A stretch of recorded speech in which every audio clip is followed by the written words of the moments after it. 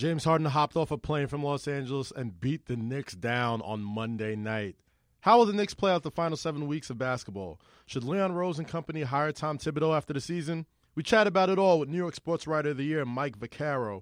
We also discuss the future of the team and the journey to the Knicks broadcast booth with their radio play-by-play voice, Ed Cohen. All that and more next on Big Apple Buckets with the New York Post. Here they are, the New York Knicks.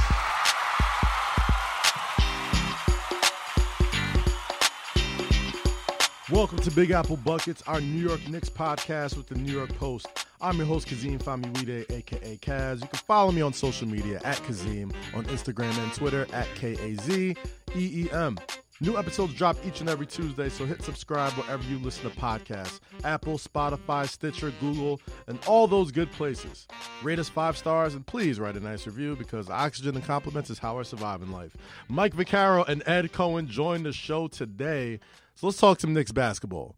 You know, Jake, against my better judgment, I watched the Knicks play the Rockets last night, knowing what was going to happen. They lost 123-112. James Harden hopped fresh off of a plane from Los Angeles. Hopped off the plane to LAX. From LAX right into the Toyota Center and did what he does every time he plays the Knicks, and that has given them the blues.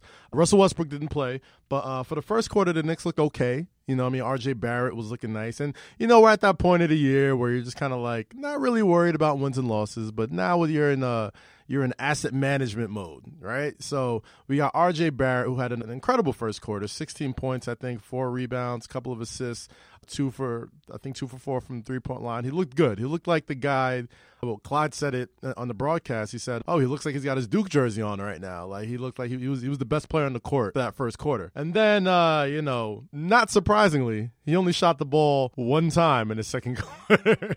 For some reason, he didn't get the ball back. He didn't get a touch. He wasn't getting the looks that he was getting. He wasn't getting downhill, which is his best asset as a player right now. The Knicks are now 17-40. Lost 4 in a row, 8 games out of the 8th seed, surprisingly. And there's only about 25 games to go right now. Like I said, asset management mode. What I saw from R.J. Barrett looked really great.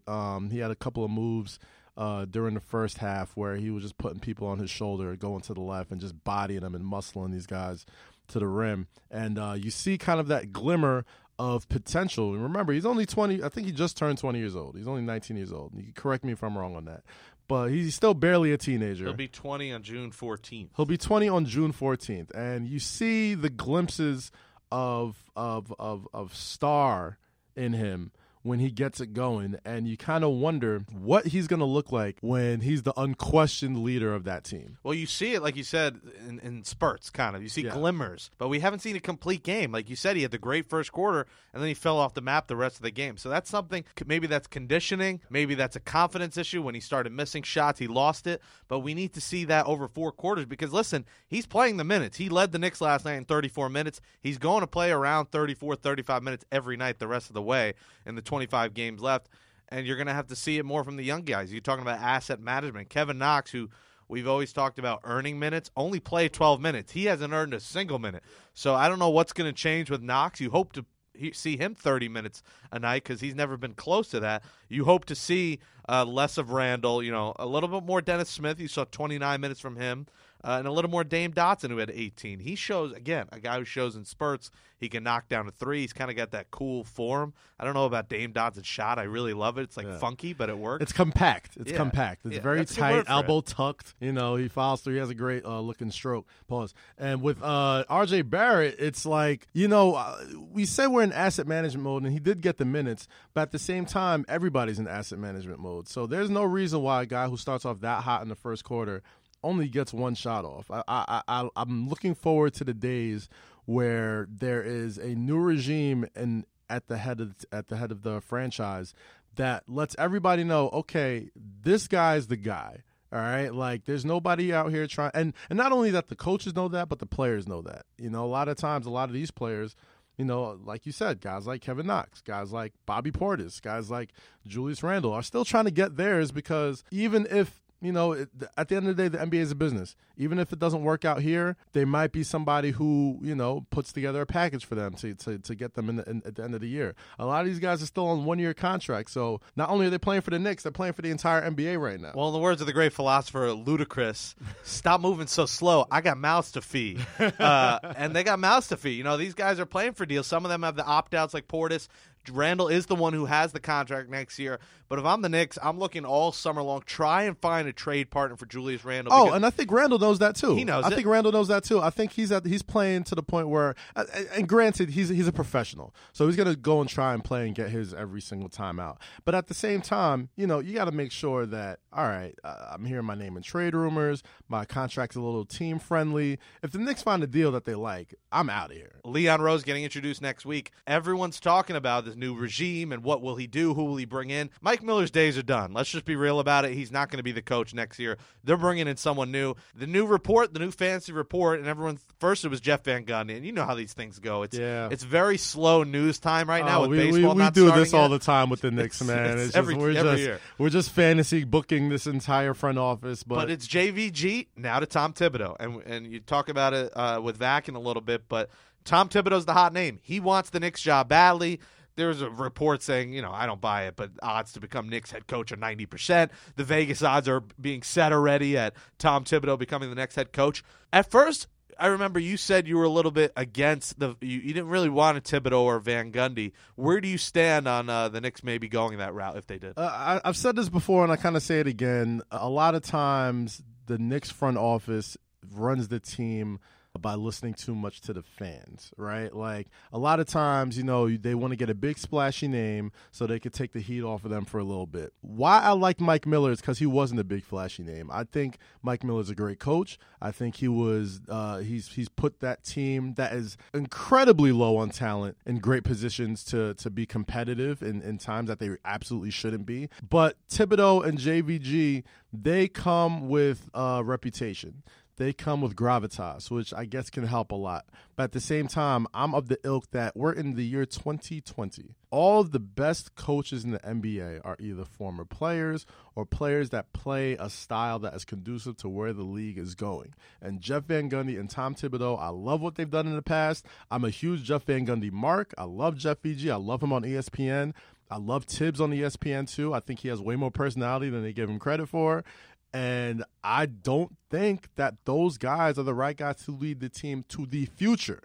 You know what I'm saying? Like, if this was a team that was like, say, I don't know, like the Philadelphia 76ers, Tom Thibodeau would be the absolute perfect coach for the Philadelphia 76ers, right? A team with a lot of talent that's underachieving, that needs somebody to put them in position to win close games in the playoffs, right?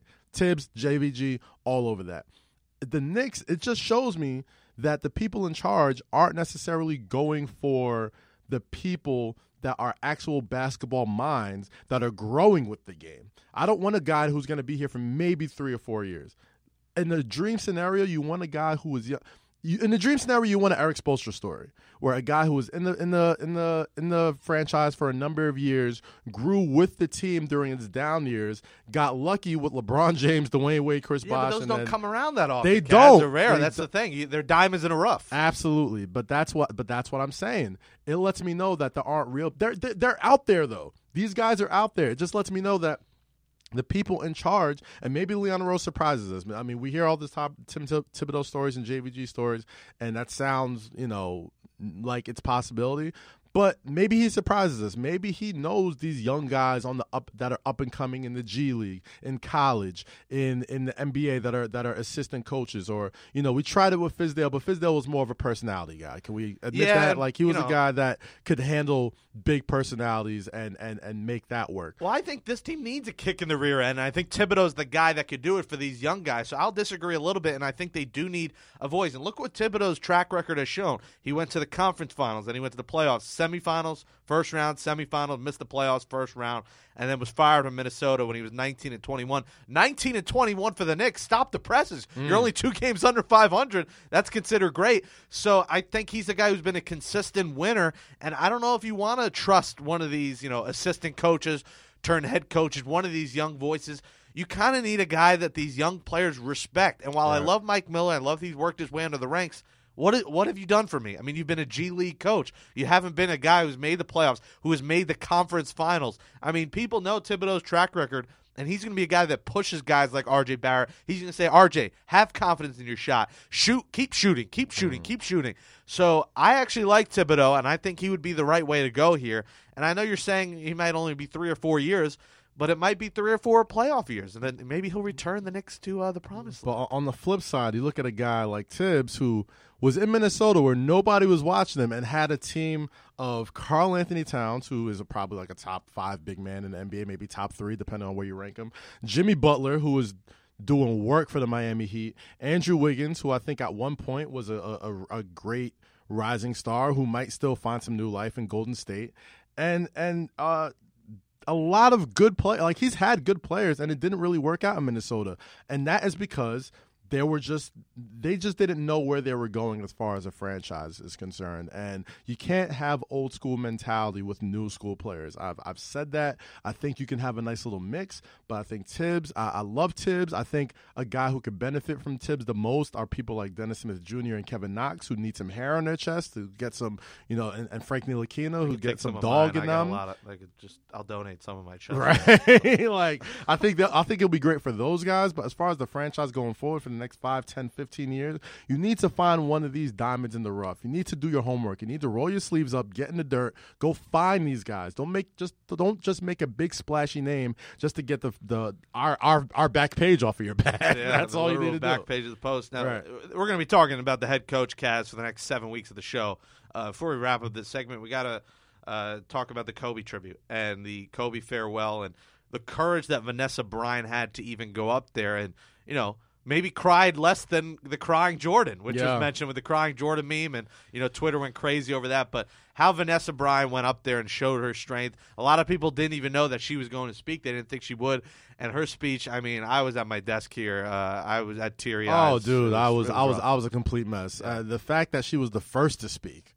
I'm getting goosebumps even thinking about it. Just like watching her walk up there, and my God, it's still so tragic to me. It's because I feel like it's still so close to our hearts as far as like how much we all grew up with Kobe and just seeing his after the effect that he's had since his passing. But Vanessa Bryant, man, like just the strength of a mother and a wife to get up there and say what she did, and man, it almost I likened it to like losing John F. Kennedy or losing like John Lennon or like like these type of like world-changing figures where like the entire world just kind of shifts.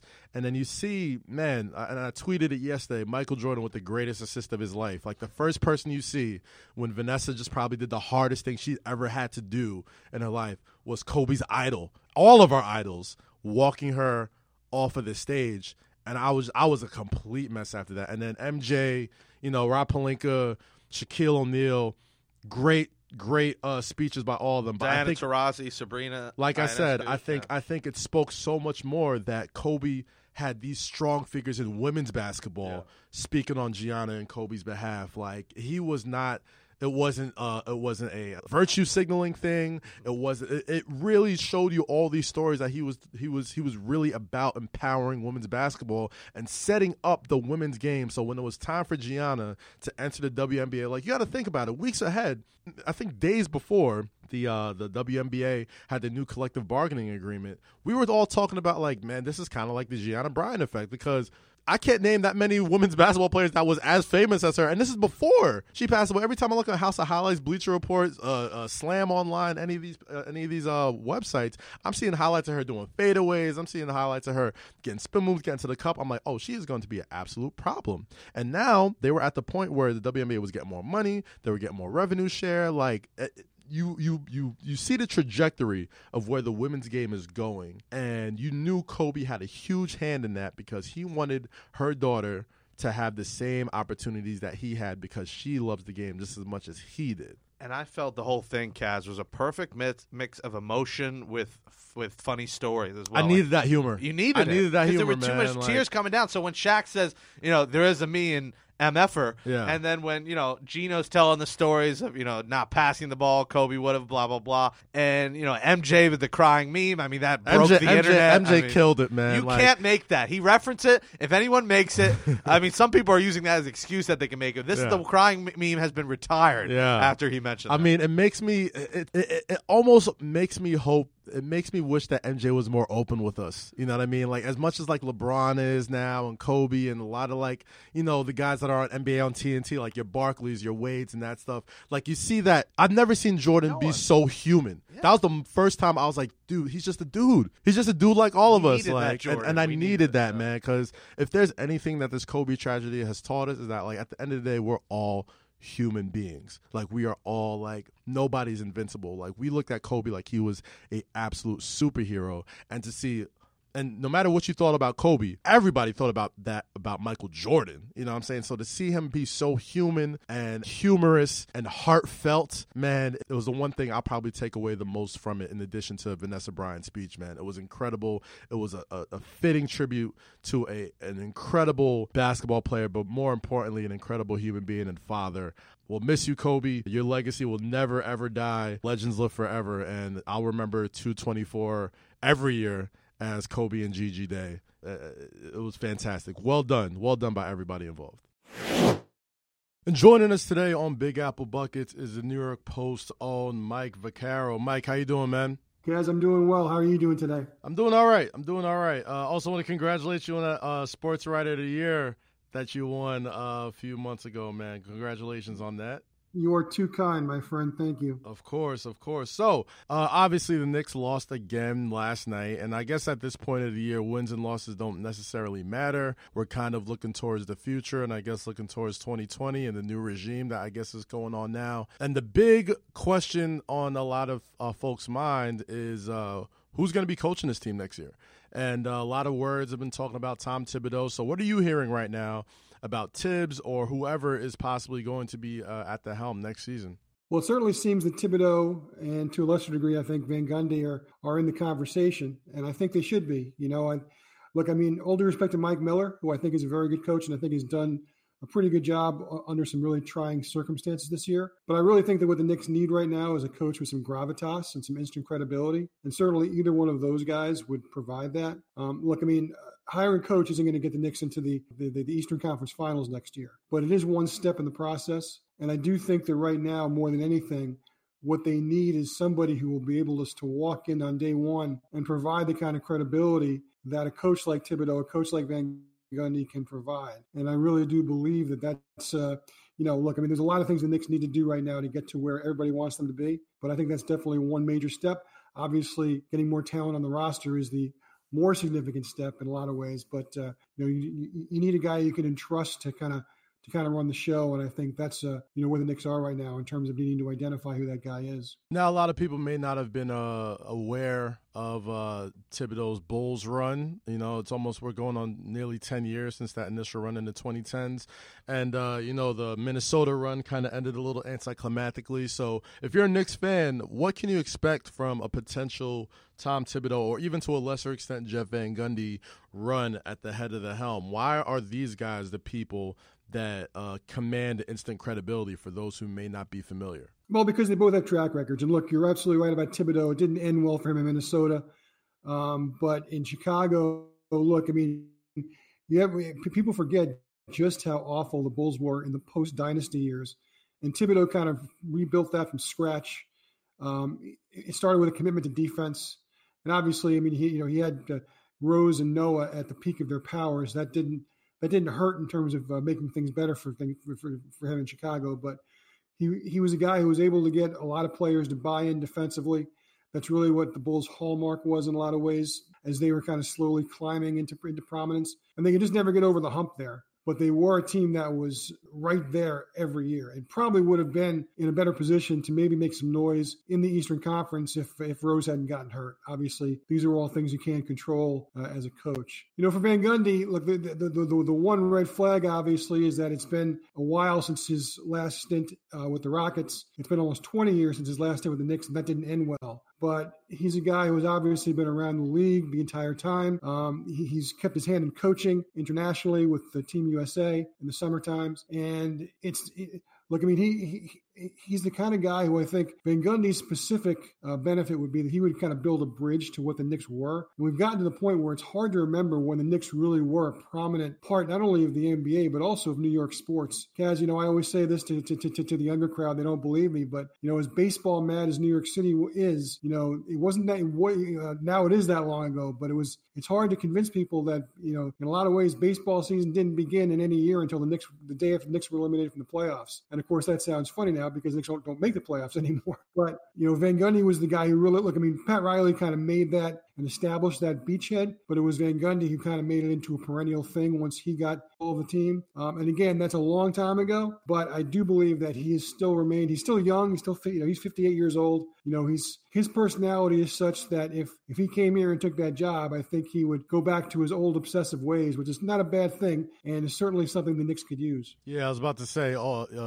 obsessive is probably something that the Knicks need right now, especially at the helm. Let's switch gears to talent right now. I know last night, the Knicks lost to the Rockets again, but we did get to see some of that youth play a little bit. We saw Alonzo Trier get some minutes at garbage time. Dennis Smith Jr. had a pretty decent game as well with Ntilikina and Payton out. A lot of the fans have been clamoring for it, but win, lose, or draw, do you see the Knicks continuing to go young and just kind of seeing who they have right now? Well, at this point, they have to, Kaz. I mean, I think it doesn't serve any purpose to go any other way. They need to know if they can rely on these guys that they already have to form whatever the foundation is going to be going forward. I think we're pretty confident that Barrett is that guy who played very well, certainly in the first quarter yesterday. I think he's obviously a foundational piece. Mitchell Robinson's definitely a foundational piece. Everyone else, in a lot of ways, has a lot of question marks attached to him. And, I think that's what the rest of this season has to be about, is establishing whether these are guys you can count on or whether you have to start thinking about cutting bait with some of these guys. And, look, nothing is more important right now for the Knicks than building a roster. And I think you have a couple of pieces you can certainly rely on, but there's going to have to be a lot more. And you have to try and figure out who else among this team besides those two guys I talked about, and obviously Julius Randle because he signed, are going to be part of your core going forward. Vac, the Knicks finally are going to honor this 69-70 team with the 50-year anniversary coming up on March 21st against the Warriors. What took so long to figure this out? Is it a ploy to try and sell tickets for a game against the Warriors, which is now a worse team than the Knicks? I mean, it's hard to even utter those words that that's the case. But how did this all finally come together? Boy, I'll tell you what, it is amazing. Almost any other team, certainly every other team in this market that's had a golden anniversary this last couple of years, the Jets and the Mets. I mean, they scheduled this before they scheduled anything else. I mean, the Mets basically had like 5 different 69 Mets celebrations last year. And of course, the Jets had a gala back in October of 18 to commemorate the 68 champions. I wish I knew, because, I mean, you would have thought that this would have been one of the first things that would have been announced this year. And I know what they're talking about is that it was hard to find a common date for the most amount of guys. And you know what? I mean, I'm not there when they're trying to book this, so maybe that really is the case. But it really seems odd that here we are on the doorstep of March, and we're really heading toward the home stretch of the season, and finally they're getting around to. It's not just an anniversary. I mean, this is the most beloved team in franchise history. This is the team that won the first championship in franchise history. There's been so many books written about them, so much poetry written about them, so many, so much nostalgia that's tied into them.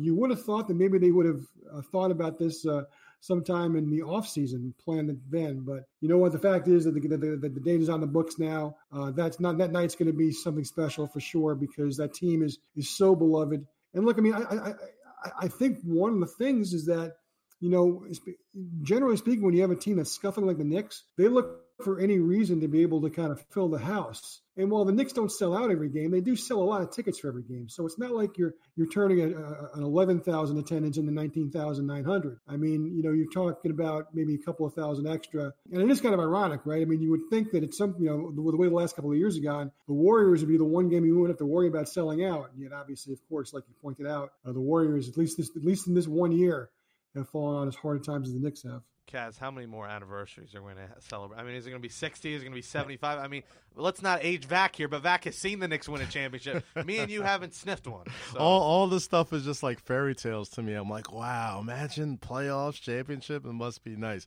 Mike, I just got one last question. It's very simple. We're on, like you said, we're on the doorstep of March. Give me a reason why Knicks fans should continue to tune in for the rest of the season. Look, if you're a fan, I hate to say it, because fans shouldn't be required to do anything, let alone pay dues. But let's be honest, when you're a fan, the hard times are what make the good times so much better. And I know that sounds trite, and Knicks fans have gone through a lot of bad years. Look, I mean, they've already paid their dues plenty. But just think about what it's going to be like, looking at, say, R.J. Barrett this year and projecting him in maybe 3 or 4 years when he's part of something special, part of a team that maybe is, finally starting to rise a little bit in the East.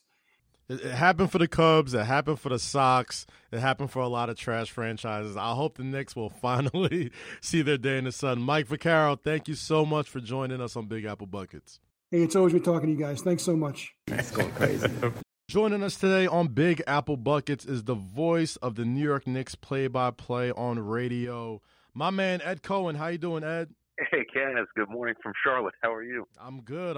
How's the weather over there, man? I'm looking outside the window, given, we got in from Houston late last night, early this morning. So eyes slightly foggy, but it does indeed look foggy outside. But we'll see how it goes on the off day. The question, Kaz, is did he get Bojangles? Are you getting your fixins in at Bojangles? Facts. No.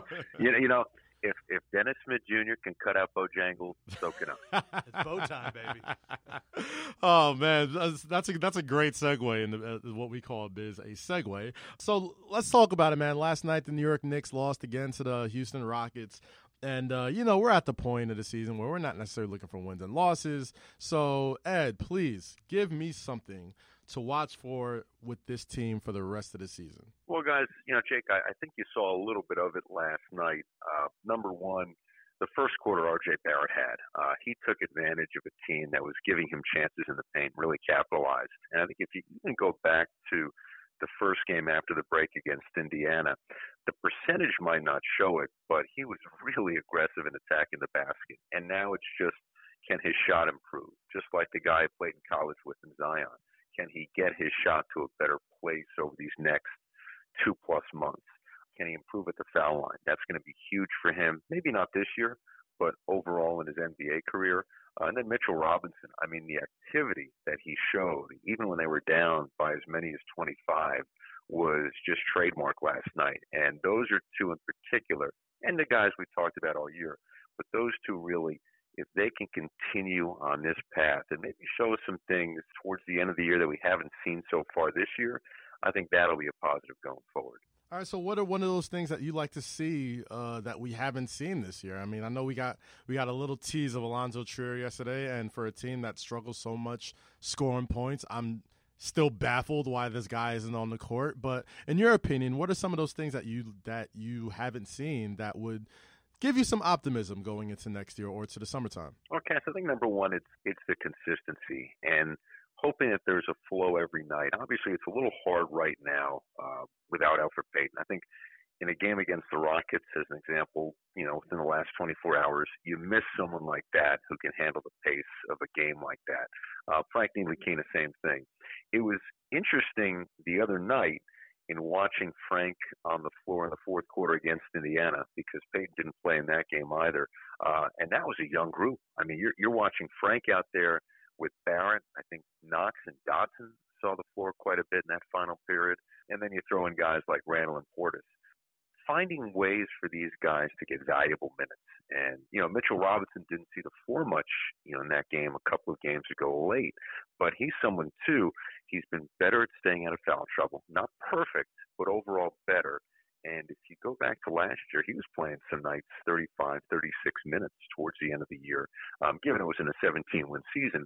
But if he can stay on the floor, I think that's really important because you want to see him play solid minutes before the offseason. Right. So in addition to that, man, the shift to the youth movement, I guess, is what Knicks fans are clamoring for, because it's like the Knicks are going to lose anyway. Let's just see who's out there. Let's see what Kevin Knox can do. And maybe we've seen what he can do. Maybe he just don't got it right now. Maybe Frank Ntilikina is who he is. Do you think this is the right move for the Knicks right now? It's hard to say, and I think you have to take it in the scope right now that you have a coach in Mike Miller who's done a really good job under tough circumstances. Obviously, coming in midseason, he's 22 games into being on an NBA bench before he takes over for David Fizdale.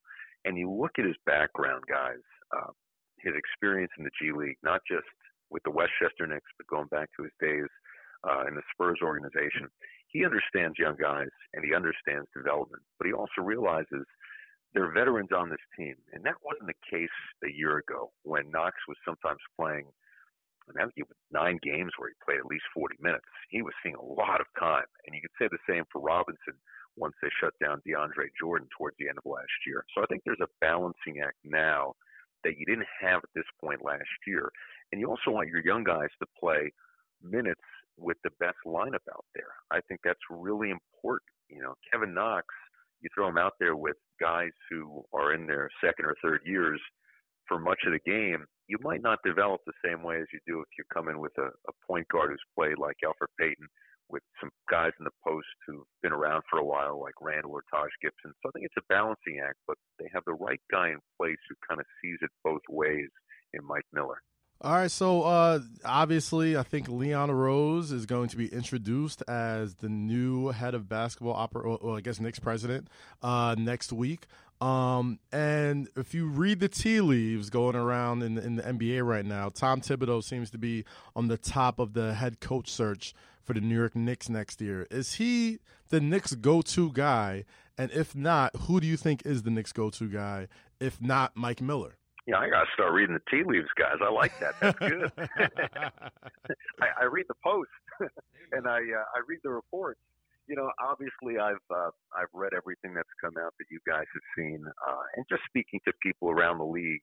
Obviously, Leon Rose commands so much respect around the NBA, just in his work as a player agent, and just the way he came up growing up in Philadelphia, the connections and the relationships he built there. And I think, for whoever takes on that role, that's so important nowadays. As for who the next head coach will be, obviously Tom Thibodeau's name you've heard, and I think you hear a lot of names whenever there's an opening with the Knicks. People who you say, okay, what can they bring to the basketball side? How can they handle where this roster is right now? How can they handle New York? And I think in a weird kind of way, we tend to gravitate towards guys, just in our conversations, who have been in this market, who might have ties to the organization, and I think that's a good thing.